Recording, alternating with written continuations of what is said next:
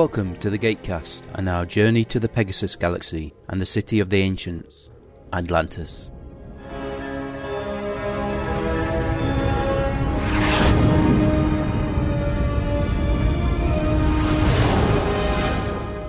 Hello, good evening, and welcome to the Stargate Atlantis Season 3 wrap-up show.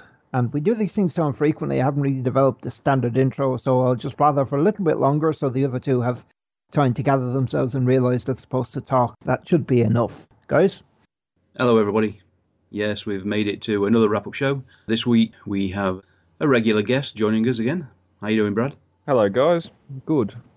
And just to prove how much I want to be here, I even get up 24 hours before time. Yeah. What? I was here waiting at 4 o'clock yesterday morning before realising it said Saturday and then realising it was your Saturday, not my Saturday. Yes. Pretty much always go on my time, then everybody else has got to work around it. Well, in fairness, we had originally planned to record yesterday, but given a choice between chatting to you and doing sauna, I'm going with option 2. I should be insulted, but I'm not. No.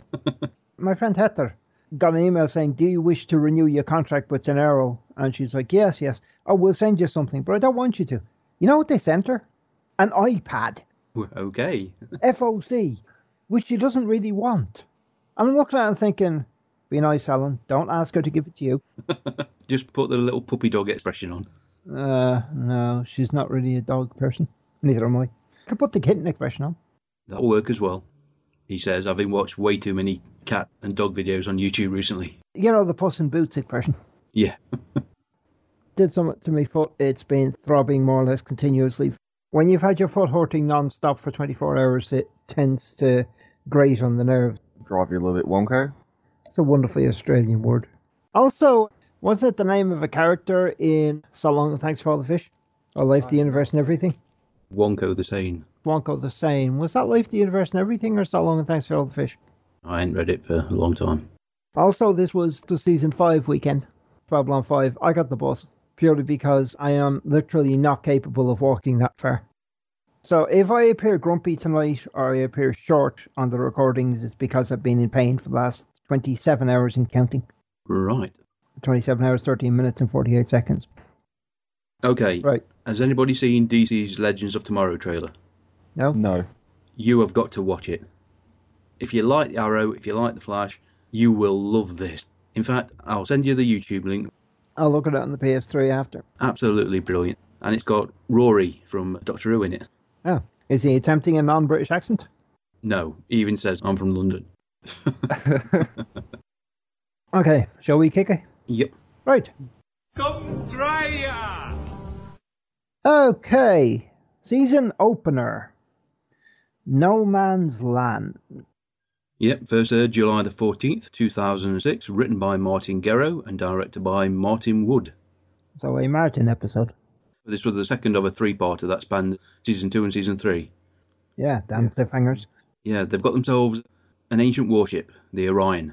So that's not going to last long, is it? That No. doesn't see the end of the episode out. Yeah, you thought it'd last a little bit longer. Yeah, in fairness, at least with Battlestar Galactica, they had the second ship for the guts of a season. Yeah. Yeah. Plus a mini movie to go along with it. Oh, yes. The Plan? Eraser. I think Razor's on my Blu-ray box set. I don't think The Plan is. Oh, I still haven't watched that yet. Anyway. Digression, Yes, thy name is Gatecast. Yeah. Already, we're on to Battlestar. Right then, John kind of stuck himself to the hive ship when it jumped into hyperspace at the end of Season 2, so he's discovered by Michael. Otherwise known as the Boba Fett maneuver. He somehow manages to get the hives fighting each other, which was a pretty good trick. Divide and Even though conquer. surely they'd see it though. Human ship that's still in the shooting and not a dart. I think it helps that the Wraith are so... Well, they don't really like each other. It literally is... Each hive is a separate entity. So it's very rare for them to join in and fight together, unless it's something, as we saw in the War Against the Ancients. It's the fact that, I mean, they're a bit like cats. You know, they'll observe each other's territory, but they don't tend to work together unless it's to take down something bigger than themselves. Combined with the unusual aspect of, usually there's not more than what, did they say, 5 or 10% of the hives awake at any time? Yeah. And with everyone awake, you know, competition's getting fierce. and there's some infighting. Yeah. Oh, thank God the painkillers are kicking in. The Wraith are on their way to not Atlantis, Earth. Yeah. And But it's a long way, so we've got plenty of time. we've got 15 hours to catch up to them. Yes, Elizabeth is on Earth trying to convince the IOA that she's good at the job. It's a shame. It's a real shame, and I'm surprised Martin didn't do it. At some point in the episode, Elizabeth turning around frustration and going, "We've only got 14 hours to save the Earth." Yeah, Flash Gordon, everybody. Anyone who doesn't get that reference doesn't deserve. We get a great space battle when they finally do catch up to them. Yeah, happy Mike. The drones, such a very unusual weapon, because you see them hitting the target, yet they still continue. Yeah. It's almost, like they're kind of burrowing through without detonating themselves and just causing damage that way. Yep. More efficient. It's sort of a drill. Maybe, I figure it's relatively limited shield power. It'll burrow through until the shield generator runs out and then it explodes. It's like, the bunker busters. They drill through a certain depth of concrete and then they go boom. Yeah, it's not an explosion on impact, more of a fuse. And of course, that sort of weapon, it does make you wonder how the ancients lost the war, because it is a multi-target weapon. It's not like fixed place for lasers or phasers or something like that. It makes you wonder why they only put one chair in each ship. Yeah, or just built one huge battleship with millions and millions of drones on it. Thousands EPMs powering the shield. Single point of failure. Well, to be fair to the ancients, they did build technology pretty well. They just tended to use it for some strange reasons. Yeah, until we come along and use it better. Ancients, what do they know? Hey, Rodney? Yeah. Major Lorne gets command of his own ship for 15 minutes. Yeah. As Orion Yeah, falls. I'm in command of a ship. Oh, crap. Yeah, I'm not saying that's why we didn't see him again for quite a while. Maybe it was at Leavenworth. Right then, No Man's Land won a Gemini Award for Best Visual Effect, and unfortunately did not get any votes in our Season 3 poll. 8.8 on Gateworld. So it must be a... You can Can't assume, stand Mike, for voting purposes, that I would have gone for Mrs. Miller. You didn't vote I was busy. all week. Yes, all week. You can assume I would have gone for Mrs. Miller, because I told you I was going to, so just add one to it. What is it? Oh, dear. Did he drop the mic? No, that's me crunching my Coca-Cola can. A fit of rage. That's his best impression of Popeye with the spinach can. Yeah, and now I've got a little bit of Coca-Cola all over my desk. I thought it was empty. They're never, it's like a gun, it's never unloaded. Come try ya! Emergency. Batman speaking. Warning all of you to brace yourselves for big news. The biggest. Tell them, Robin. Holy superlatives, Batman! It's really exciting. Greetings, citizens. Join me, your old bat chum, John S. Drew, on my journey to discover what it is I love about the classic 1966 Batman television series on the Batcave podcast. Each episode, I'm joined by a guest host as we review the classic television series. There's a new episode every 2 weeks. Same bat time, same bat channel on iTunes, Stitcher Radio, or at thebatcavepodcast.com. Holy memoranda, folks. Make a note not to miss it.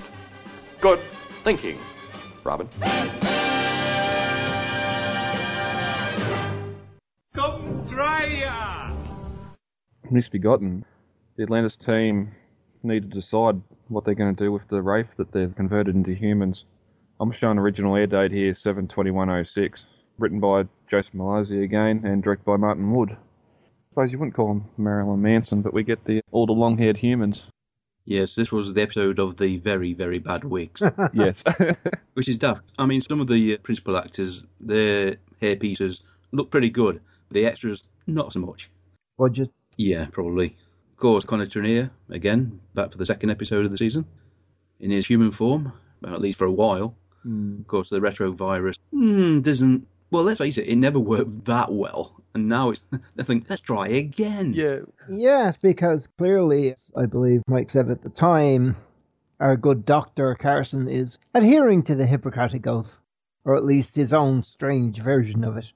I think the humans, and certainly Carson, sees the Wraith as not as an abomination, but not as an independent species. So he kind of gives him the right to say, I can cure you. Whereas most of the Wraith don't think there's anything wrong with them. And of course, in a later episode this season, we learn a lot more about the Wraith. Mm-hmm. No longer really judge them to be an experiment that went wrong. And funnily enough, Christopher Heydahl is in this episode as well, as a background Wraith. How bizarre. Could be spoilery, I don't think it is though. He appears in Arrow. Mm. That's all I'm saying. They've dumped them on a planet without a Stargate. That's the safety protocol in place to protect them. Yes. What could a bunch of Wraith-turned-humans do? Yes, there are communication devices in that canvas tent over there. Of course, you're not going to touch that, are you? No, there's only 5 people on guard.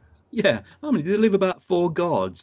I believe, if I didn't say it at the time, I should have. It reminds me of the episode where Dr. Bashir and Miles O'Brien are kidnapped by the Jem'Hadar, and Bashir starts working on a way to cure them of addiction to the white. Oh, yeah. I thought there were shades of that sort of thing in this.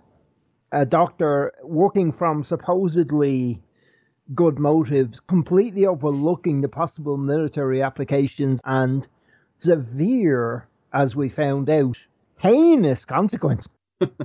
They did go for the ultimate failsafe. They had a nuke buried under the camp. Unfortunately, the Wraith found it. Yeah, it's another self-destruct that doesn't go off. We don't get to self-destruct anything these days. No, it's all lovey-dovey. Oh, I discovered when reading something where that quote comes from. Best to go off and nuke them from orbit. It's from Aliens. It's the only way. Be sure. My Aliens Blu-ray box set is still in shrink wrap. Oh, dear. I went looking for me Superman Returns movie the other day, and I know I've got a copy somewhere, and I thought, oh, yeah, of course, that was the HD DVD copy, wasn't it? And then I thought, ooh, I've got the Superman Anthology, Anta, and there it is, Superman Returns on Blu-ray. Way. Of course, I had to buy Superman 3 and 4 as well. I have the 14 DVD limited edition metal box set with S on the cover embossed. It means hope. Second episode in, Battlestar and Superman. We're on a roll. Bring up in the third one. Misbegotten got 1 vote. I can say with absolute conviction it wasn't me. Possibly someone in wardrobe. Probably got all his friends round. I did all the wigs for these people. What do you think? Went to our local Walmart and brought 14 white jumpsuits. No, they just got them off the slightly used Star Trek lot. None of them are red. Come try ya! Okay, episode 3, Irresistible, directed by Martin Wood. Story by Brad Wright and Robert C. Cooper. Teleplay by Carl Binder. Aired July 28, 2006. Oh, yes. Lucius Lavin. Yeah. Richard Kind. Love him or hate him, it is that sort of character.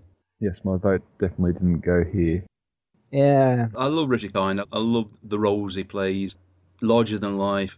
Whether or not this was ideal for Stargate echoes Harry Mudd from Star Trek. I thought it echoes more of Urgo. Well, you didn't like Urgo either, did you? No, I didn't. It drove me bloody demented. I think my dislike started with him back in the Smokey and the Bandit days. Cannonball Run? Could have been Cannonball Run.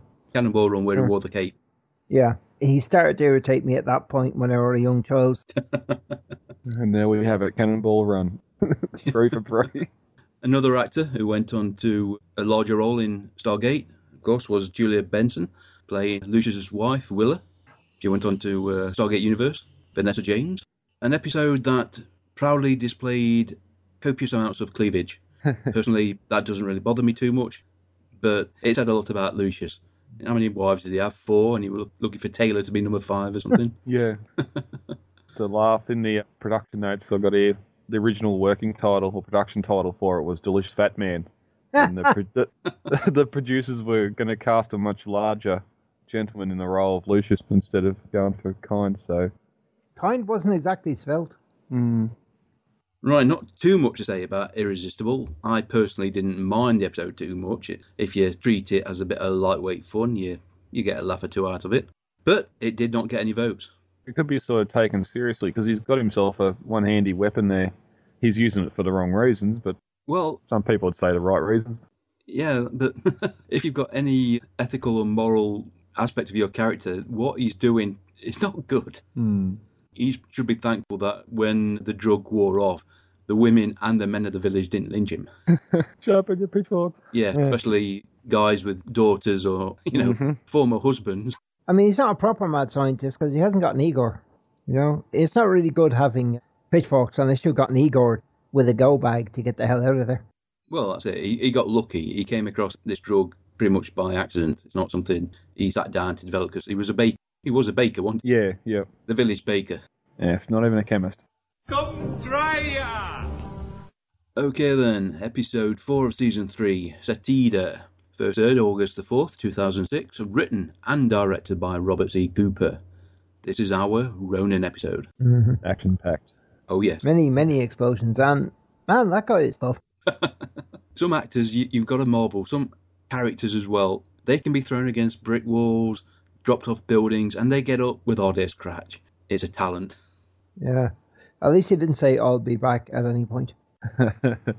Okay, Dan Payne makes an appearance on the show in this. Very, very big guy. Does a lot of stunt work. He was playing Ronan's nemesis, the Wraith Commander. Nobody kills him. He's mine. Yep. Did you kill him? Yes, thank you. I had him in my sights the whole time.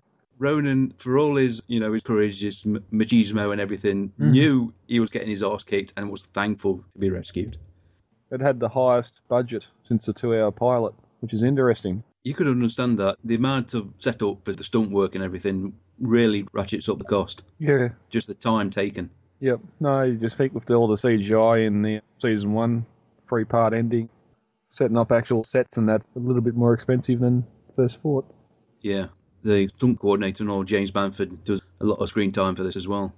Also remember watching some of the extras behind the scenes where they were covering some of the stunt work and one of the stunt guys got seriously injured. Yep. So even the best stuntman with all the planning and everything, accidents can still happen. We get some more backstory with Ronan, his homeworld, the death of his wife, see how that happens.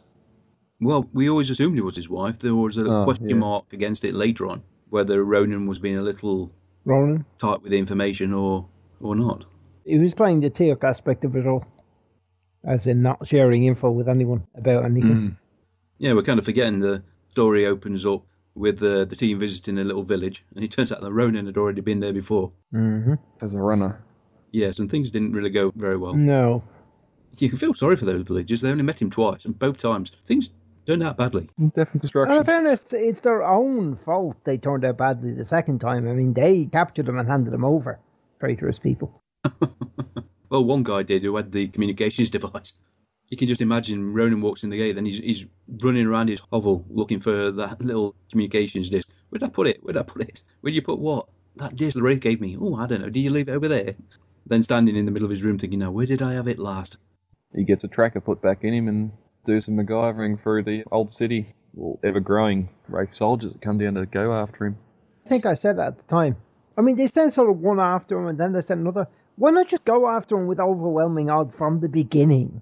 In that case, you might as well just shoot him, haven't you? It is a hunt. They have a draw or something, the employee of the month gets the first go at him. Surely the opposite would apply. It's a reward, isn't it, to hunt the most dangerous animal. And the first one that goes is going to be hunting him while he's at his prime. Yeah. Before he gets wounded or tired or anything else. Yeah, it is really a very action-orientated episode. Yeah. Very fast-paced, lots of fun. We even get him walking away from an explosion. You've got to have at least one episode a season. Satida, then. It got 5 votes. Come try ya! Progeny, air date 11th August 2006. Directed by Andy Makita, written by Robert C. Cooper and Carl Binder. We and the team visit what they think is an ancient civilization, only to discover that we have replicators in Pegasus too. All the pieces, bits and pieces. The technology is basically the same, but they're certainly not the same breed of replicator. No, evolution seems to go to the same spot with them. Or at least technology does, It's, at some point, some mad scientist was going to invent this sort of technology and it's going to get out of hand. And I have to say, kudos to Oberon. Wonderfully played. Yep. Oh, David Ogden's is fantastic. Just the right air of menace without being sort of over-the-top scenery chewing. Well, that's it. We were introduced to Niam, played by John Callahan. Friendly, accommodating. And then we meet Oberon, who just sits there glaring at you. No matter what you say, he's not going to be happy. Indeed not. Everything seems to be going well. They've got ZPMs, perhaps they'll share. They get to the gate and, oh, you're not going anywhere. You're going to be home guest for a while. Where's the city located? Where's your home world? And they've got a unique method of interrogation. Yeah. Yes. The old hand in the head. You're going to get probed and you're going to like it. Ah, yes, probed. A perfect reason to see Atlantis destroyed. Yes, a lot of the trailers featured Atlantis blowing up. Thinking, what? I remember when Blake 7 was airing the first time round and they showed the Liberator getting destroyed. It freaked me out. I'm not kidding. Little Michael, visibly upset. Now you look back and you think, the bastards. Well, since we're on Blake 7, you have to admire the guy, the only guy who doesn't visibly die in the entire show. What, Mr.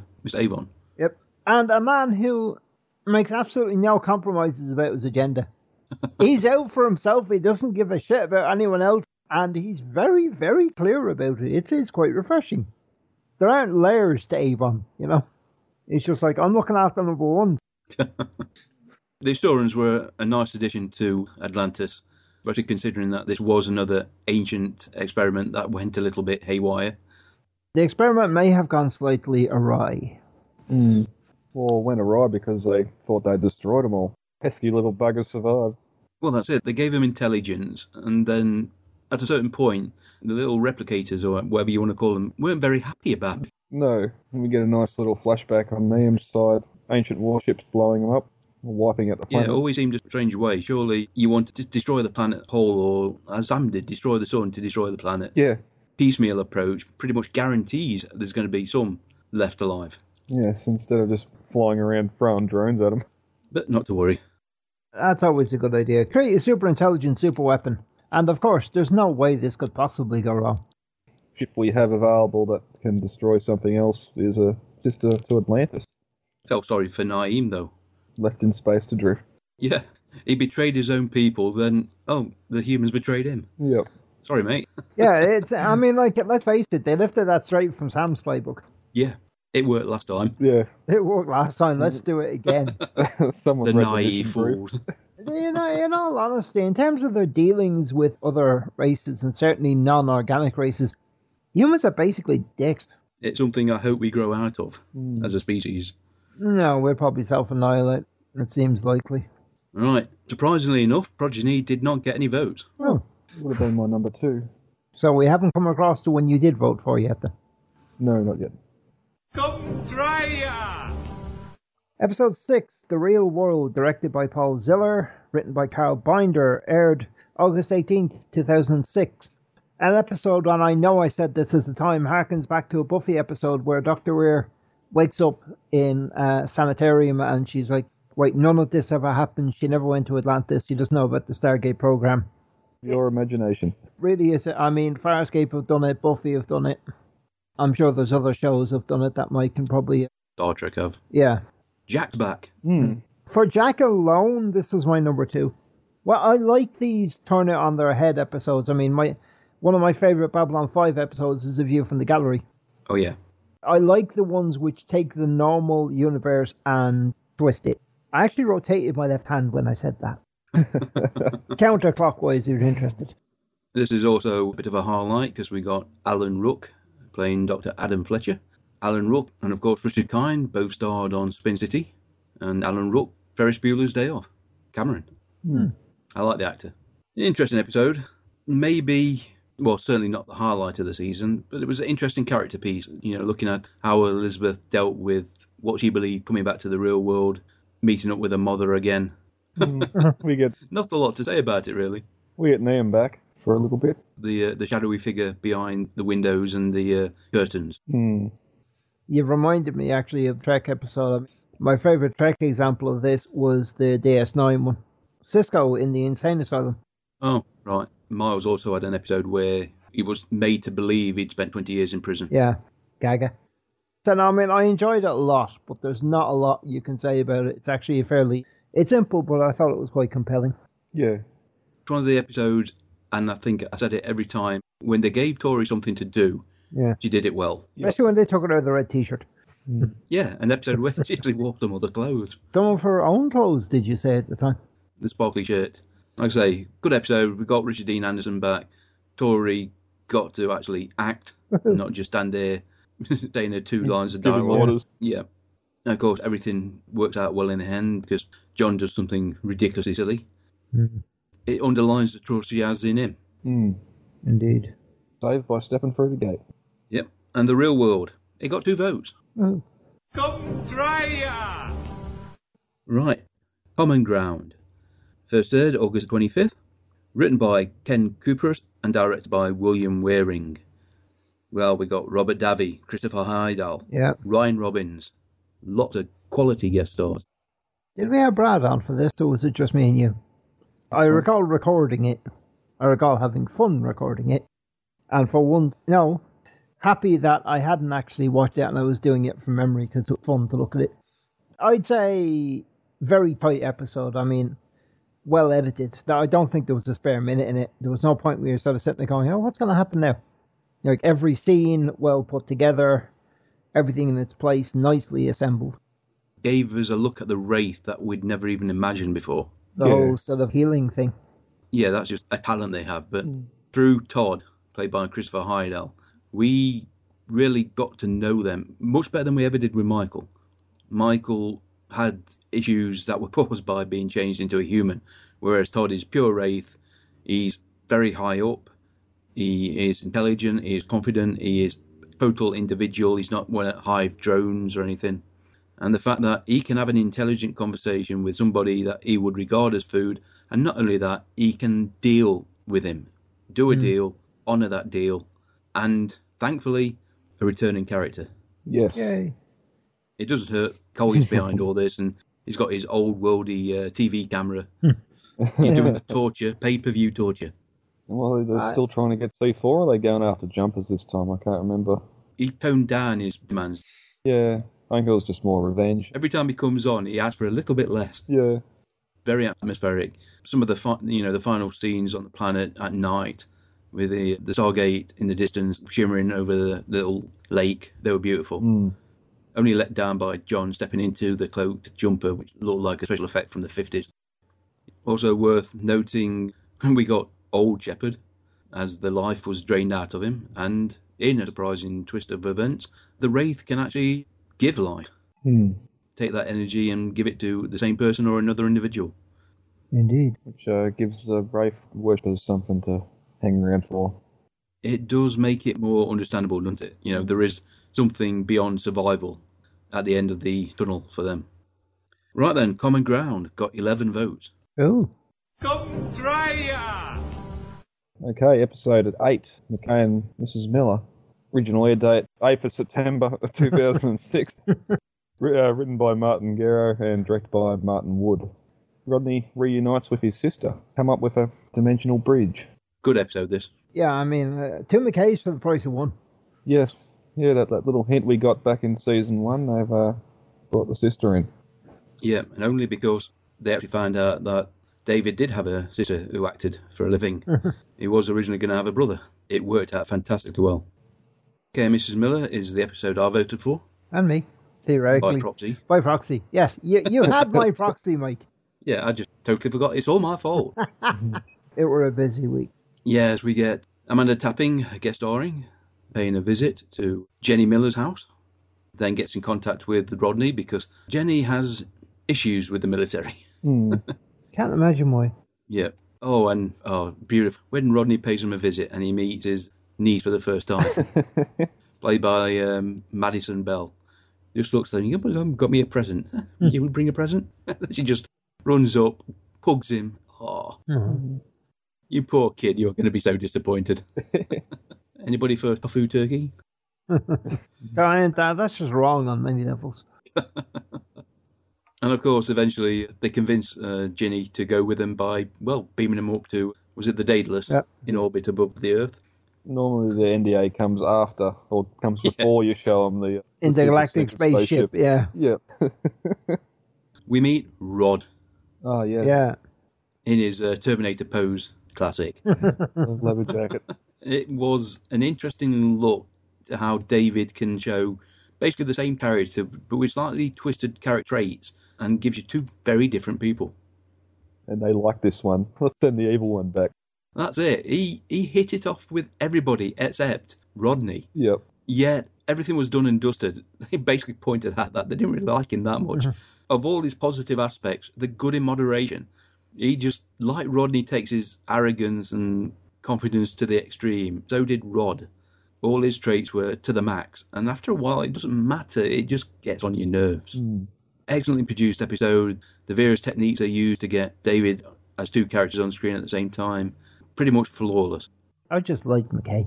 The only issue with the entire plot was the fact that they were going to destroy Rod's universe. Oopsie.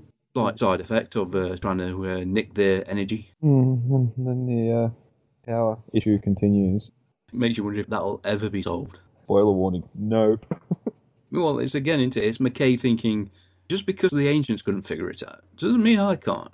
There's other unused solar systems I could try and blow up. It did seem a bit strange building that machine on Atlantis. Yeah. And all this time and effort that went into actually building it, surely there's something on Atlantis that, or build. They built them in the first place. It wasn't a matter of someone sitting there for soldering on and put some parts together to build one. There has to be something. I think we've got to accept that there are some things a replicator cannot replicate. They do that on Star Trek. There's some exotic elements that cannot be replicated. Yep. Presumably including the power source for the replicator. Yeah, specific power sources, yes. Yeah, well, you can't make what you don't know. Yeah. I suppose, again, if we didn't have these little power episodes, if we had a ZPM factory, we wouldn't have many issues. Well, no, they'd be invincible, wouldn't they? Yeah, you don't have dramatic tension then.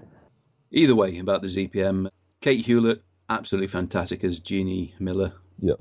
I am so glad we got to hear again. They work well with each other. Yep. Right. This episode was also nominated for Best Writing in the Gemini Awards. It didn't win, but if you count Alan's postal vote, it got 9 votes. So not quite getting there. Common Ground did better. Come try ya! The Babylon Project was our last best hope for Scott, a self-contained podcast 1 hour long located on the internet. A place of fun and discussion for Babylon 5 fans everywhere. A shining beacon in cyberspace, all alone in the night. It was the dawn of the 20th anniversary of Babylon 5, the year the Great War to free Bab 5 came upon us all.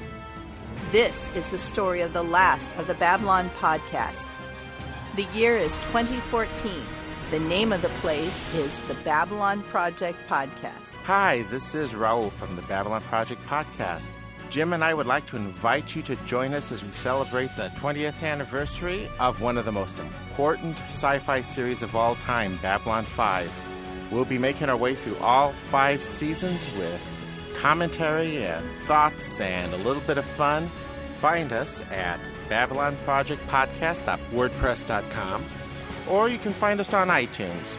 Look forward to hearing from you. And remember, no boom today, boom tomorrow. There's always a boom tomorrow.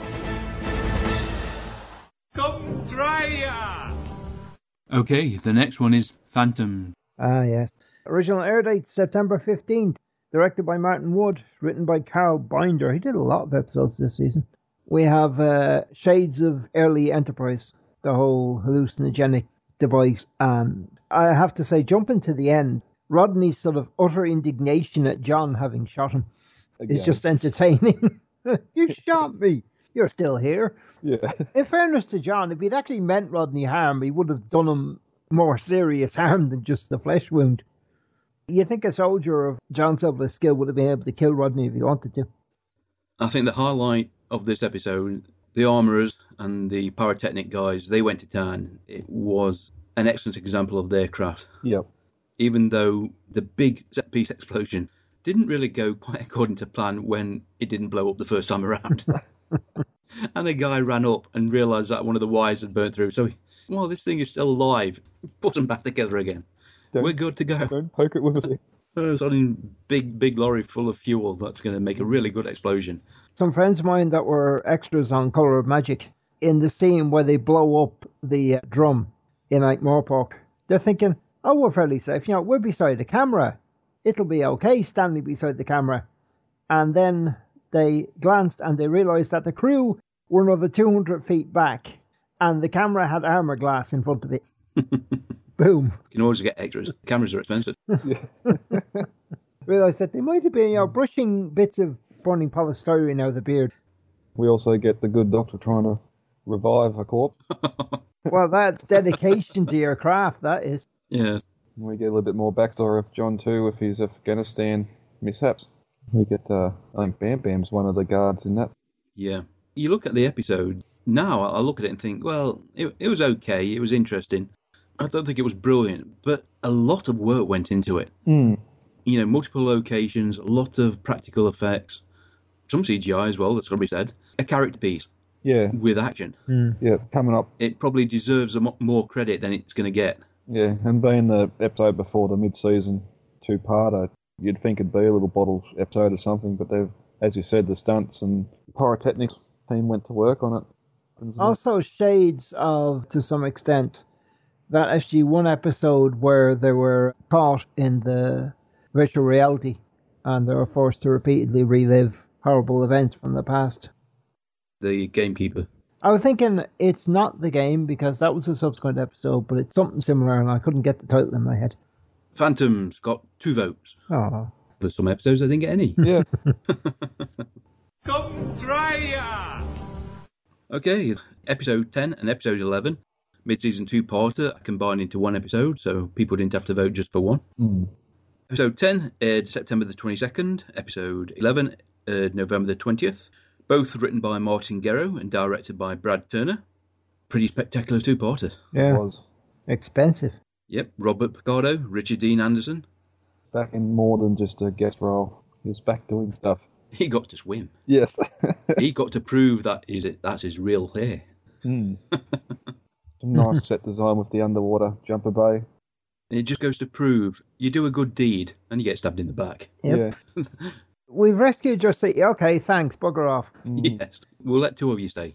Which may explain why they lost the war with that sort of arrogance. You're right. Until they actually had to submerge the city because they realised they were not leaving that planet. They probably thought they could win. Rodney's meddling with the replicator code has destroyed what little ancients were left. Oh, yeah, that was priceless. The ancients return, they kick out the humans, the replicators come, oh, we're not worried about them. Yeah, don't worry, they can't hurt us. In their base programming, they cannot attack us. Bang, boom, they blew up our jumper. Oh my God, they're going to kill us. Panic. I did not see that coming.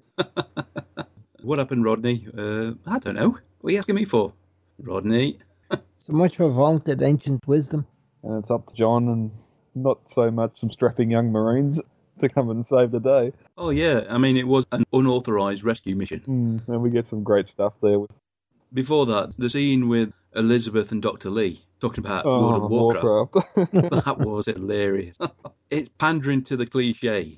I know gamers and any interest from a female of the species into their little hobby, but oh, dear me. Great little bit and good to see Bill back. Oh, yes, Bill Dow. And of course it gives us, with the replicators in control, it gives us a perfect reason to destroy the city, or at least blow up the gate room anyway. Yeah, what's your plan? We're going to blow up the gate room? Yep. It seems a bit severe. Yeah, it does. But then we wait for them to rebuild it. And then we kill them. Yeah, I mean, even the replicators themselves, one of the replicators says, shouldn't we catch them first before we rebuild it? No, let's rebuild it first.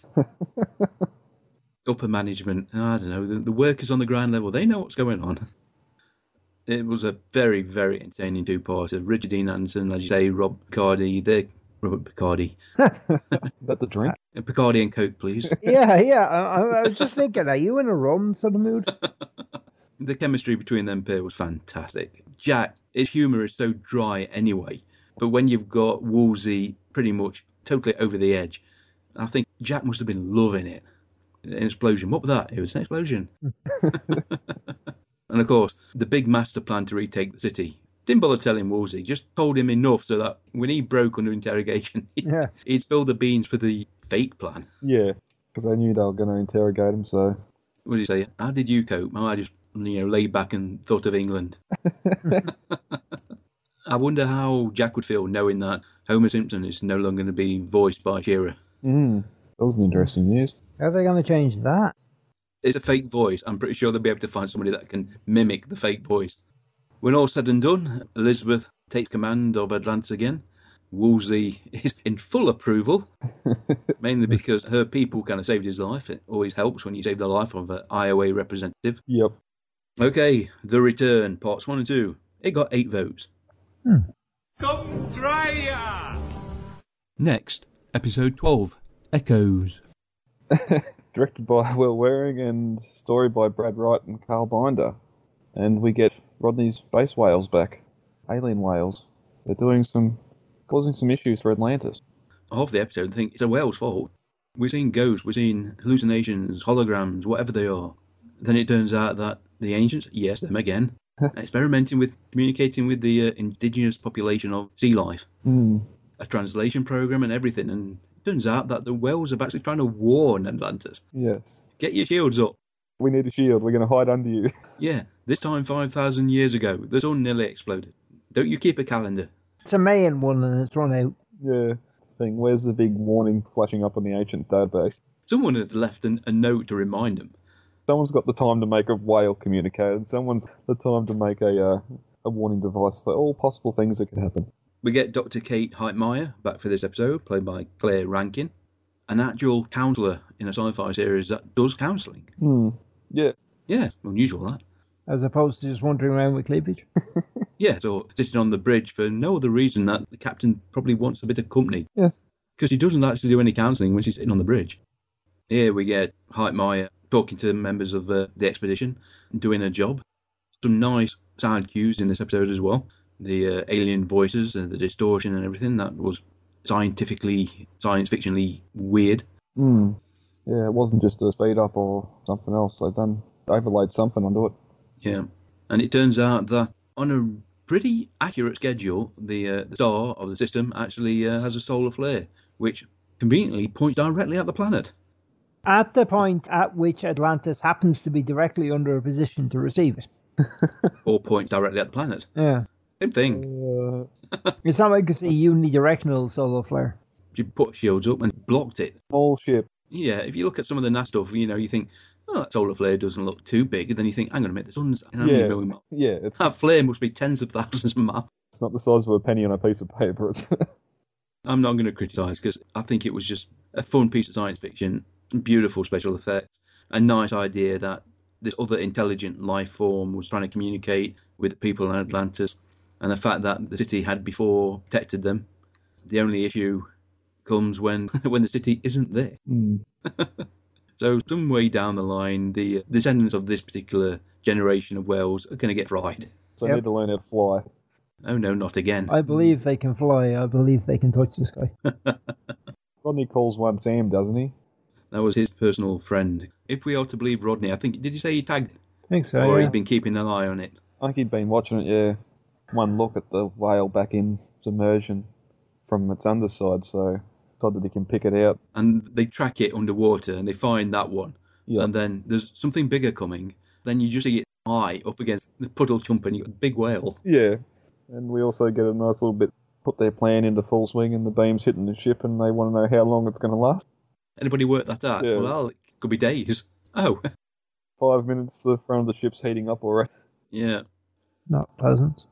Just got the single vote, so somebody out there liked it. Come try ya! Next is Irresponsible. The return of Lucius and the sad final appearance of Collier. Directed by Martin Wood. Written by Joseph Mosey and Paul Mully. Aired first in, presumably, Canada, December 4th, 2006. Again, fun episode. Yeah. Maybe not a great episode, but a fun episode. I didn't actually want him to die, so... Oh, we do get him one more time, but he's not himself. No, quite right. Lucius, no longer using the drug, but somehow he is the hero of this little community. Defender of the peace-loving community. Why? Because, oh look, he nicked something from Atlantis. Mm-hmm. And it was activated for him. Rodney's favourite little toy, the personal shield. I still like that first episode running the personal shield where he discovered he couldn't eat. Yes. The coffee down the... And I shot him, threw him off the balcony. Brilliant, isn't it? And it is a fantastic piece of technology. Yeah. What it's capable of, It not only protects you, but it removes all the inertia from any blow as well. It is a fabulous piece of technology whose only weakness is the fact that it can stop too much. Yes, well, there's the question, how does it get oxygen to oneself? I mean, Collier figured it out pretty quickly. You can't shoot me, I can drown you. Well, Collier's the evil bad guy. His big annoyance is that he thought he would have been the natural successor to Cowan. Unfortunately, he was not to be, because pretty much everybody betrayed him. And this was the episode with the Wench. Yes, we had a character called the Wench, played by Meredith McGeechee. Yeah. And to be fair, it was a good part. Lots of dialogue. I just can't help but thinking you could have given her a name. Something there decent. Well, I think the idea is supposed to be indecent, not decent. Well, the indecent bit was watching the two young ladies massage Lucius's feet in close-up. And there's all plans, or all little tricks as he's got going, they come to a bad end. The showdown. Well, just before that, the bomb under the table. Oh, yeah. That's straight out of a Chaplin movie or something. Looking at the table and a stick of dynamite fizzing away. Yeah. John jumps through the window and just on his way out taps the order to make sure it's on for Lucius, who's strapped to the table. And I suppose with that shield, if you put enough force on it, as we've seen with the one earlier, it will deplete eventually. Which is odd. You'd think if Collier wants him to talk, why wouldn't he take him up to the Stargate and stick his hand through it and turn it off? Do you reckon it'd sever the arm, or would the shield keep it there? Interesting. I bet the ancients never thought of that. Now, as you said, we get the final Wild West type showdown. As I believe they said in the commentary, if I recall correctly, the episode was meant taking place on a big, wide open kind of street in the middle of a town. Tumbleweed. Fortunately, they had to change locations, so got this rather cramped little setting. But the camera work made it all pretty good. Collier gets a bullet to the chest, and everybody's standing behind John. What if Collier missed? He wouldn't have missed. He's that good a shot. The bullet could have gone through, though, and hit anybody behind him. Well, and that's in subsequent firings of the gun as he's going down. Yeah. Don't confuse our science fiction with logic. Unfortunately, Irresponsible did not get any votes. Collier's swan song? Preferred this one to the other one, though. Yeah, I think they learnt from the mistakes. They didn't make Lucius so over the top. He was still larger than life. Come try ya! Okay then, episode 14 of season 3, Teo of Rodney. First aired December the 11th. Written by Damien Kindler and directed by Martin Wood. Quite a few guest stars in this. We got introduced to Dr. Coleman, played by Donna Soares, and Dr. Rafael Zito, played by Leila Sebastia. And, oh yes, what can we say? Cue the flying donuts. Yep. Mind reading. Rodney messing about with ancient technology once again. That's never really gone wrong before, has it? No, it hasn't. What happens if I press this button? Let's find out. I'll bet you a week's pay. Footprints on the panel. This is where you're supposed to stand. Yeah, stand right here and play around with the buttons. Yes, it did not go well. Interesting, though, that the ancients themselves were exploring the idea of artificially accelerating the ascension, just like Anubis did. Cheating. Yes, very much so. You wonder how many factions within the city there were, because half of them seem to be doing things the other half wouldn't approve of. Yeah, all the plans are going across the ancient meeting room table. I'm going to build this today. Yeah, you build that, I'm going to impale you on this table. Could have been what it's for. Well, a little secret button, and it revolves or something. Yeah, I think I said it at the time. It reminds me of the Red Dwarf episode where Crichton becomes human with the curry monster. Oh, yeah. The DNA resequencer. Yep. Red Dwarf's coming back. Oh, dear. By all accounts, episode, what was it, season 11 or something? 3-part special one was fairly crap. Yeah. But by all accounts, the subsequent one on Dave, someone said wasn't too bad. But we'll see. We're not talking about Red Dwarf at the moment. Although we are, but we're not. Yeah. Okay, as the hours go by, Rodney gets more and more intelligent as his brain use increases. Creates a mutant math. He gets mind reading and the telekinesis. Zelenka, trying desperately to fix everything. Major Lorne returns, been let out of jail after losing the Orion. He's worked off. And some very good dialogue and scenes between John and Rodney as he tries to get him to embrace his powers. And then combined with a certain level of physical development, he would ascend. And he was just about there. His first effort is actually went up. Yeah. He's listening to the beep. What was that? Yeah, really gave David a lot to work with in this episode. This the one you voted for, Brad? No. Well, We're running out of episodes. We are. It's very good, though. Yeah, it was a very good episode. Oh, let's not forget, Zelenka dies. He gets blasted by electricity. Yes. And he gets brought back by Rodney. Yeah. Surprisingly, doesn't hold it over him too much. Yeah, very surprising given Rodney's approach to things. Probably because it was Rodney's fault he got killed in the first place. True. He writes a novel, well, not a novel, more of a biography of her time on Atlantis. 500 pages. Oh dear. He made the most of his powers. Unfortunately, after he lost them, it was driving him insane looking at the equations and not being able to understand them. What the hell he'd come up with. Yeah. It's okay learning, creating all this advanced technology and this mathematics and physics. He wasn't able to put it into a format a lower being could understand. Something that always had an issue with. They found incredible technologies but never actually been able to figure them out. Yeah, and that's just it. Like, he's leaving that stuff for others to come in and... The only thing they can be sure of is that the people to come in for generations will know everything McKay does and much more. So eventually those secrets will be unlocked, the human race will develop further, might all be sidestepped by the events happening on the Asgard homeworld. We shall see. Tale of Rodney, 10 votes. That was close. Maybe I should have voted for it. Come try ya! Episode 15, The Game. Original US air date was the 11th of May 2007. Again, that's probably different through other countries. Directed by William Waring and story by Don Whitehead and Holly Henderson. Yep, and the teleplay written by Carl Binder. And we have Shepard and McKay discover Oh, yeah. a rather familiar-looking game, Bowers of Atlantis. Yeah, they've been happily playing this strategic war game for a few months, and Major Lorne sends back an image of a flag with McKay's face on it. Yeah. And the look on their faces, they knew, right there, right then, they knew what was going on, and they never spoke a word. No. I like to think of the leader of John's side, sort of the diet version of Collier. Yeah, Baden. Yeah. He was played by David Dayan Fisher. He was doled out in black leather and studs. McKay's leader, she was a blonde woman, Laura Harris. Two communities, Geldar and Helena. Geldar. Yeah, what was it? A girl he liked in school or something. Yeah, it seems like his password from 8th grade or something. Pair on them, both big kids. Unfortunately, there were some serious consequences. Luckily, they were very lucky. The fact that these people could have wiped themselves out, and they only didn't because they were able to kind of emulate a massive war game, showing them the consequences of the actions they were going to take. I'm convinced that as soon as the Atlantis people left, they were at it again. Yeah, they'd seen the power. Telling people that, you're going to lose half your population, that's not going to stop people from fighting wars. I'm sorry, it doesn't. Needs of the many. The next time somebody nicks their coal, they're going to be at it again. You know what they say? War doesn't decide who is right. War decides who is left. I'd like to say I come up with that myself, but I'm not that erudite. And of course, Elizabeth forbade anybody from using this technology.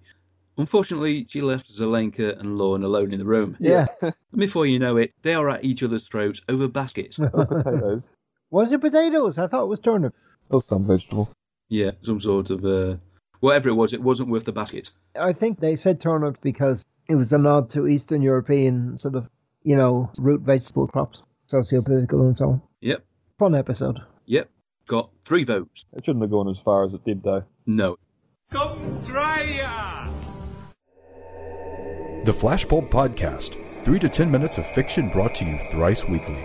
From cosmic horrors to fisticuffs, fast cars, and smart mouths, we've got a chill for every spine. Find it all at flashpulp.com or search for it on iTunes.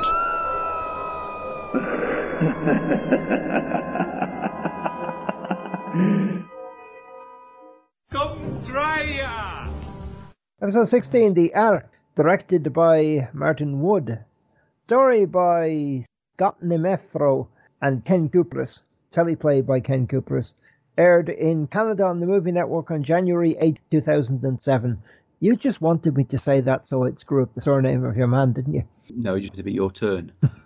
The Ark. To be fair, Kenneth Welsh, who guest starred as Jammers, fantastic actor. Did the part proud. Overall, the episode Not my favourite at all. To be honest with you, for what they spent on it, which looked like a bloody ton of money, the script just wasn't. It looked fantastic, but if the writing's not there, I mean, Blake Seven, look ropey as hell, cardboard sets practically, but brilliantly written. Writing will support bad effects. The opposite is not true. And I'm sorry, Scott, but I can see why you didn't reappear. To be fair, Scott were coming up with ideas for stories throughout the season. He wasn't an out-and-out writer. Yeah. You know, he worked on the production. And part of this story was his idea, so that's why he got part of the story credit. All right, fair enough. I am judging Scott too harshly.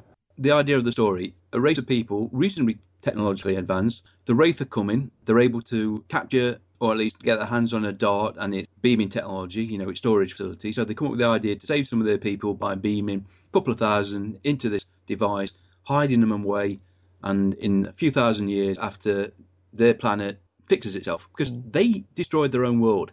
Uh-huh. It's an interesting sci-fi concept. The idea is sound, yeah.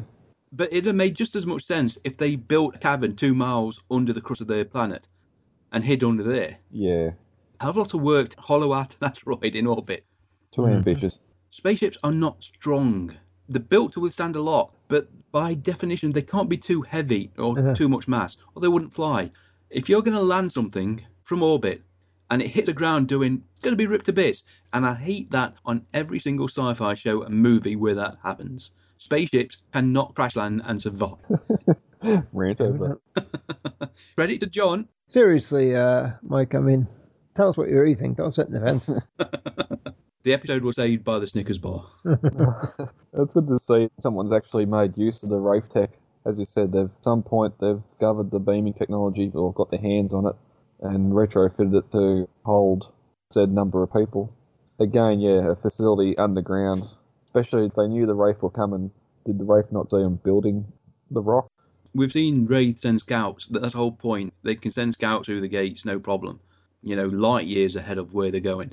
Yeah, you can only think that after a previous culling or something, they've gone, right, we're going to do this, so there won't be another, and dedicated their 1 or 2 generations ahead to building instead of progressing society. Yeah, I think it was the episode The Cure, where the civilization had vast libraries that they buried underground. Yep. So that each cool generation emerged would have access to the technology again. Yeah.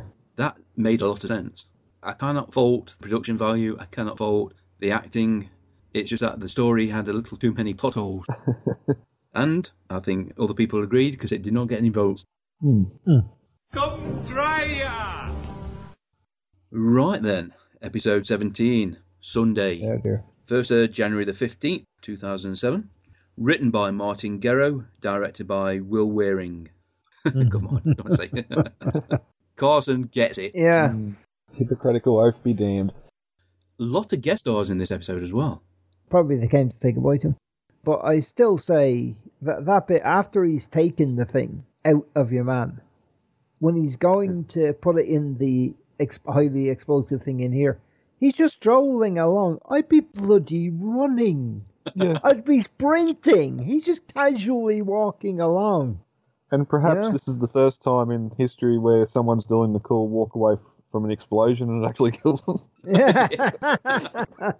I have to say, looking at the titles and remembering of the last, obviously, they're a lot fresher in my mind because it's not 3 months ago. The quality just went up. Seriously, from the arc, there was a definite spike. They built to a peak. Okay, they built to a peak with vengeance and then it dipped a bit. Sunday, Elizabeth gets a date. Oh, yes. Guest star Matthew Del Negro, Mike Branton, and as you pointed out, he was not in her direct chain of command. No. Yep. And, well, to be fair, Elizabeth, there's only so many guys on this city, and he's a reasonably good catch. Look, she liked him. She changed her shirt. Even if he is exhibiting a Robin Atkin Downs as Byron kind of vibe. You remember Byron? The poet. No, possibly the most hated character in Babylon 5. Oh, yeah. Yeah. The romance cover model. He had a Fabio as a team. Yeah. He had a bit of a Byron-esque vibe going on. He was smooth. Yeah. He would have made a good recurring character. Yep. But Elizabeth is her own worst enemy. Yeah, didn't he get blown up? No, he didn't. He's not dead. No, but we'd never see him again, so... We don't see him again because he got blown up. No, she just kind of threw the ice water on the romance, you know. Even though she had probably the best day she's had on that city. Yeah. I'm not having any of this. I don't want to be happy. I may not have said it at the time, but I feel obligated to say it now. Gives a whole new meaning to the term explosive diarrhea. I'm so glad you didn't say it at the time. You're going to leave that in. Please tell me you're going to leave that in. I'll leave that in. Okay, guest stars for this episode. They are worth a mention because there was a lot of them and they all had decent roles as well. Matthew Del Negro playing Mike Branton. Katie Brown returned, played by Brenda James. We saw Dr. Cole and Dr. Harriet Houston, Caroline Cave and Laura Gilchrist, respectively. Daniel Bacon made his appearance on Stargate Atlantis as Dr. James Watson. He was the gate tech from a few episodes of Stargate SG-1. Got to see Dr. Biro again, Lindsay Collins. That was a kind of a blast from the past. They loaded the episode mainly because it was an important character piece. You had poor Carson. He only wanted to go fishing. Yeah. And he was let down by everyone. And he would be alive today. If he'd gone fish, I mean, talk about seriously loading the survivor guilt on that one. Yeah. Few of them would really feel guilty about it. Yeah, pretty much insert knife, twist repeatedly. It was an interesting storytelling way they done it too. Like, we had about 5 or 6 different versions of what had happened with the culminating in the explosion. Vignettes, as it were. I just like that word. I like to use it whenever possible. You don't often get a chance to use words like vignettes in conversation. It was just a shame that, as I said in the commentary, one of the extras in the funeral scene actually let the cat out of the bag. It was dead before the episode aired. Oops. Yeah, I doubt they ever got work as an extra again. Blacklisted. Overall, though, Sunday was it was a good episode. Wonderfully constructed, filmed and edited. I'm still not totally sold on the final scene between Beckett and Rodney. It's a nice idea that we know Rodney occasionally sees things when he's under stress. Yeah. But Sam in a white t-shirt, wet. Yeah. Oh, okay, that's worrying. The outside light, which is always on in the block out my small window, just went out. That block has lost power. If I disappear suddenly, fair enough. It's not just that it's gone 11 and I've decided to hang up. Okay. I'm just warning you. Okay, let's see. Sunday got 7 votes. Surprised that didn't win, really. Yeah. I mean, it's not what I voted for myself, but I can see it being popular. Maybe because it was cheated because of what happens later on. We don't know what you mean. No. No, I really don't. Come try ya! Episode 18, Submergent. Written by Ken Kuberis, directed by Brenton Spencer. I'll let Mike, what's the air date? What do you got there? January the 22nd. Oh yeah, Submersion. We get the Wraith Queen back, or a Wraith Queen, played by Andy Frizzle. So the Wraith Queen. Well, she always plays the Wraith Queen, that is true, but there are many queens. Apart from Babylon 5, we are all Andy Frizzle. And the deep sea drilling platform has been discovered. Convenient, that. Almost an episode before they really need one. Yes. 2 episodes. It's interesting that the ancients the Atlanteans were exploring that means of energy generation. We know other cultures have used it, and it can provide a lot of energy over a long period of time. It makes you wonder, did ancients wonder about their capability of making ZPMs? Did they realise the possible dangers with geothermal energy like the other planet that kind of blew up a bit? That was an ancient base. They built that to run on geothermal power, so... And it was used incorrectly. Yeah. They had it running, the shield running at full power for a year. That would run a hell of a lot of power. That's a lot of lava being cooled. It upset the local balance. It makes you wonder if there was a issue where the ZPMs, was there a possibility that they wouldn't be able to make anymore, or... It's not that. I think it might be that they probably took time to make, given that they were mostly devoted to the war effort. Geothermal might have been seen as a way of powering something. A ZPM could be used in a warship. Geothermal could be handier for powering bases and things that didn't generally move a lot. Either this complex was maybe a test base when they first introduced the technology, or after they submerged the city, they were looking to use that to power the city, because maybe a few components of the ZPMs just were no longer accessible because they're off-world. Yeah, true. Would have been a resource issue. It's a pity it just wasn't mentioned maybe 4 or 5 episodes earlier, just to kind of trickle the idea that there's this complex under the ocean. Well, yeah, the wild echoes. When they were scanning the 4th at the whales. They could have said, we've picked up Yeah, something. there's something else down there. Yeah. Of course, the whole team have to go and discover it when they don't even know the exact location. No idea how long this trip is going to take, so let's all go. Let's not send down a minion, and he'll report back when he's found it. Yeah. And we get the whole "are we there yet?" That poor scientist suddenly learns that he's the wrong man. Grayson. Yeah, sure that's your name. Grayson. He wanted to be Dick Grayson, his ward. Funnily enough, there was another guy with a similar name, brilliant scientist. I'm surprised he was not working here. And then, of course, poor sod, he dies. Yes. And so does his other mate. He dies as well, and they were being stupid. Yep. They were following wet footprints. Because an underground station like that needs a wet dock. Of course, it was worth it to see Taylor beat the crap out of Ronan. Yeah. I wasn't sure she had it in her, but... He basically was sure she didn't. Yeah. Talk about being caught off guard. Go Taylor, female empowerment. Yeah, and putting the boot in afterwards. For good measure. That's the way you fight. You're not getting up anytime soon. Well, that's it. I mean, frankly, especially if you're facing greater odds, take someone down quickly, make sure they stay down. Yeah. While the companions are sort of reacting in shock, get the bloody hell out of there quickly. Retreat. Retreat, be damned. Leg it. And this was also the episode where we saw the exosuits, which looked a bit sci-fi, but were real-world diving suits designed by Phil Newton, who actually has his own company, and now they look seriously high-tech. We're talking Marianas level functionality? Maybe not that far. Not that deep, no. But those suits were used to film The Abyss, which was also referenced in this episode, as you would expect. Yes.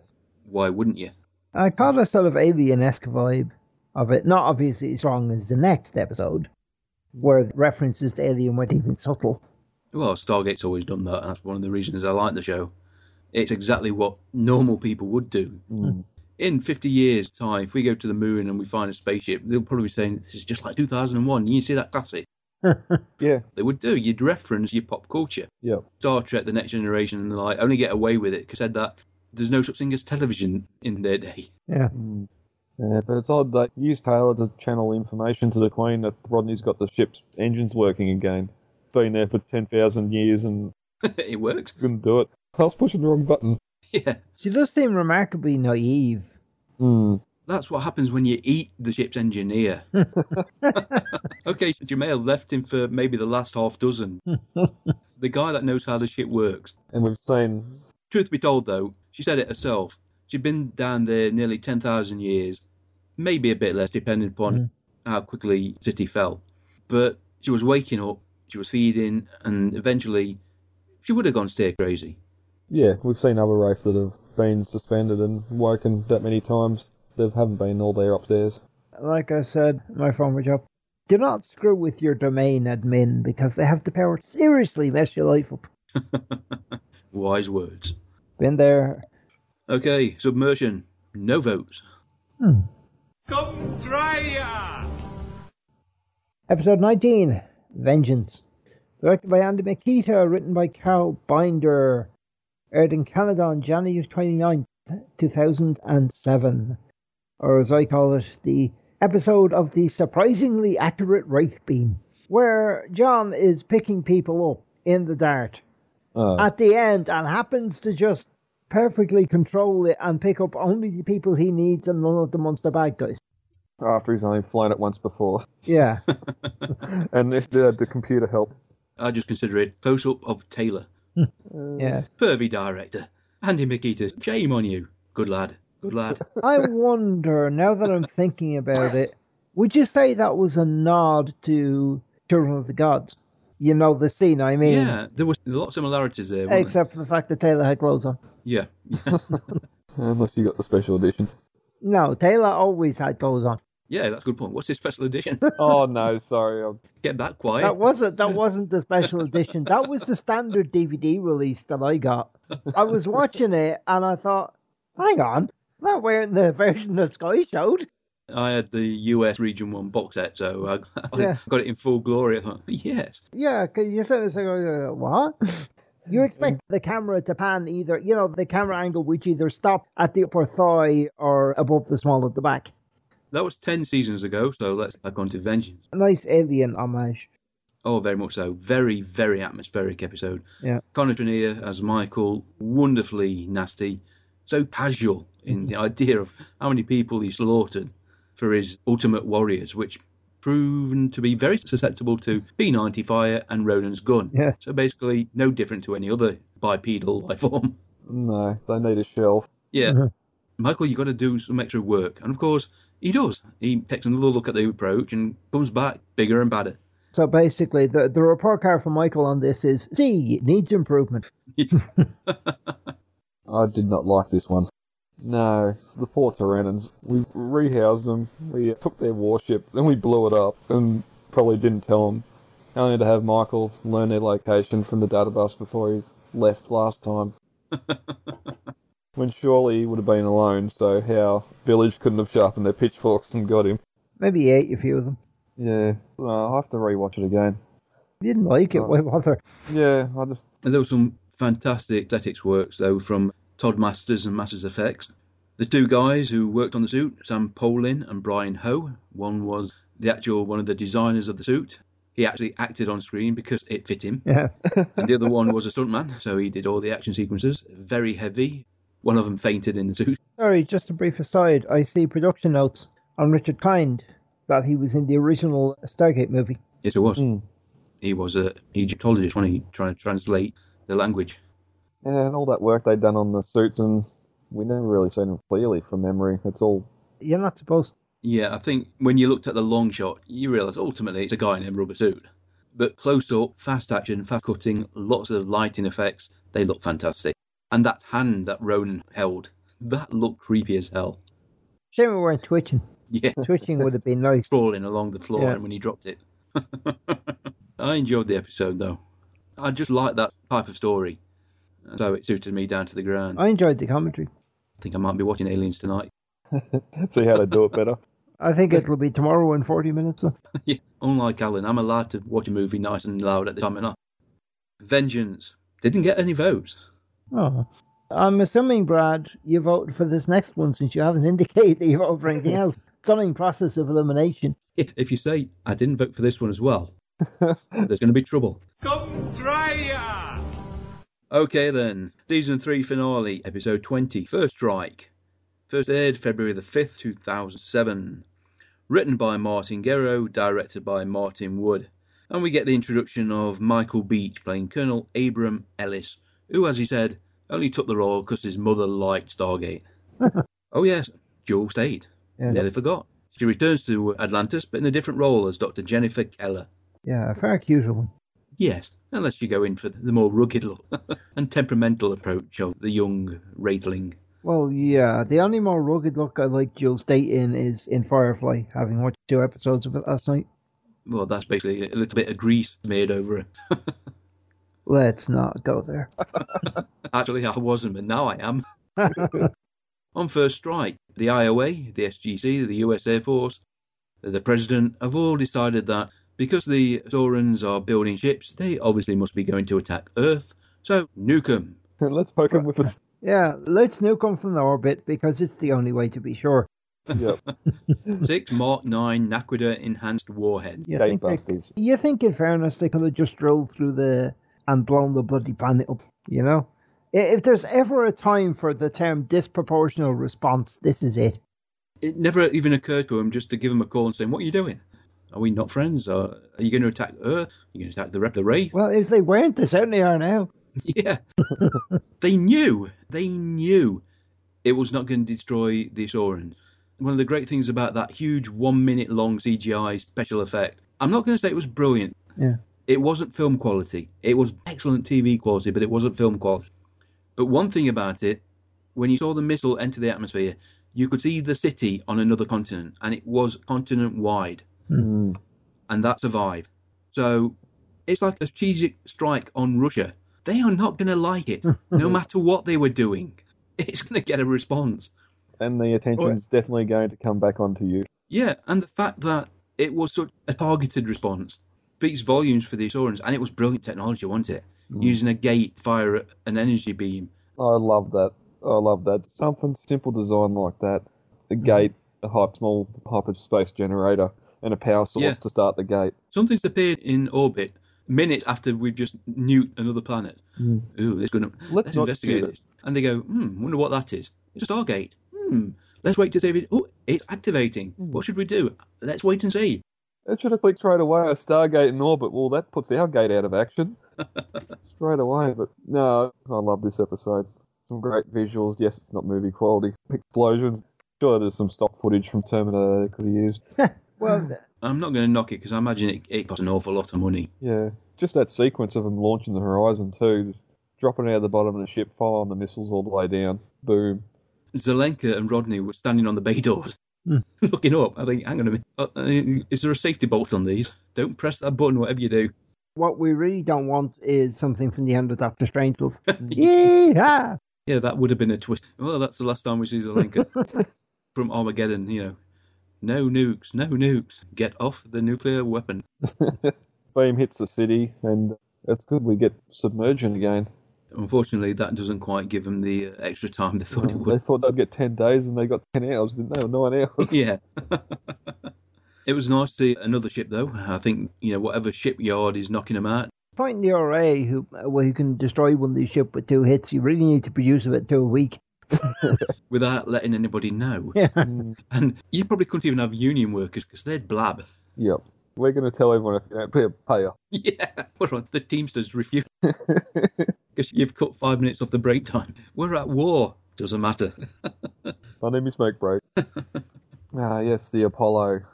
It must be when this episode came out. I signed onto the Gate World forums under the name Apollo_mechanic. I'll still get me yearly happy birthday from Gate World. I don't know what password is, so long since forgotten that. No, but if you have the email address, you can send a reset. New colonel in the cockpit is a no-nonsense sort of person, which is good. We need someone that actually seems like they're in the military. Yeah, you're a civilian. You don't order me about. I've been given my orders. Yeah, nothing's going to come from you. He pretty much slices John away from Elizabeth straight away. But to be fair to him, he's honest. Don't be polite. I know you don't like me. I don't like you, but we're going to work together. Meanwhile, I'm going home. You deal with this replicator weapon. If you survive. I'm in a ship. I can fly away. Basically, I've got you in serious trouble, but Earth's okay, so I'm going to bugger off now. Yes. I've done my duty. And this is, of course, where the geothermal power plant comes into. Because we're going to destroy it. Yeah, it's going to provide all the power we need right up to the point we rent off the ocean floor. Yeah. Rip it to shreds as we launch the city. You think the cable would break first? I assume they had explosive bolts to sever it. Otherwise, it'd kind of give a little jerk to the city, which no end of damage. Yes. But it was majestic seeing when it takes off in Rising, when we saw it leave the Earth, when the Asoran version of Atlantis took off. It is such a beautiful design. The CG's not quite there, as we'll see next season. Apart from the bit where they blew up the tower and half killed Elizabeth. Yeah. Oh, yeah. Oops. Cops a big shard in his shoulder. Again, anybody who's got the DVD or the Blu-ray, check out the behind the scenes for that stunt. Fantastic viewing. We get the half a dozen 302s. You have to allow a lot for that. You can just imagine one puts a bit too much thrust on and they start rotating. Yeah, get a spin happening. They haven't got enough fuel to stop the spin. Going round and round. And it's just good that asteroid wasn't made of Naquadah or something explosive.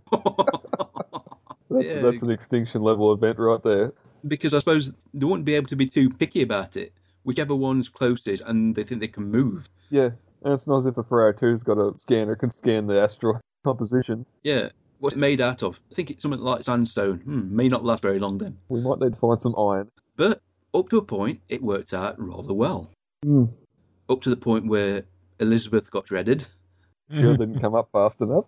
And now Atlantis is floating in intergalactic space with no idea where they are, no means of direct communication. Apollo doesn't know where they are. Coordinates to get the gate synced. They're kind of rude. What will happen? Tune in next season. A good finale. Not the best finale, we've seen better. A good finale. And First Strike got 3 votes. Okay then, folks, that was the wrap-up show for the 20 episodes of Season 3. A bit of extra information, the DVD releases for Season 3. It came out on Region 1, September the 18th, 2007. On Region 2, January the 14th, 2008. And Region 4, September the 26th, 2007. Our poll, we got 60 votes. Common Ground got 18%. Teo Rodney got 16%. And McKay and Mrs. Miller and The Return Parts 1 and 2 were joint third with 13%. Although technically, with Alan's single vote, McKay and Mrs. Miller came third. So, that's it, guys. Interesting. Good season overall, I thought. Yes, started strong. A lot of good episodes. It just builds. A good portion of the fans, the episodes where they tried to be funny didn't hit the mark. The two Lucius Laven episodes referring to. Yep. Oh, something different. They've tried it. Yeah. Okay then, folks. Next week we will be doing the Stargate SG-1 Season 10 wrap-up show. At the time you hear this, the poll will have been released and closed. I hope you voted. Alan? Go and vote now. Thank you very much, Brad, for joining us. It's my pleasure. Sorry you got up yesterday to record with us. Yeah, well, last week it was an hour early, and this week it was a day early, so next I'll be a week early next time. Okay, then we'll see you yesterday. Okay then. I've been Mike. I've been Alan. And I've been Brad. Take care, everybody. We will see you next week. Bye-bye. Bye-bye. Goodbye. You've been listening to The Gatecast, hosted by Alan and Mike. Join us at gatecast.co.uk. Stargate forever.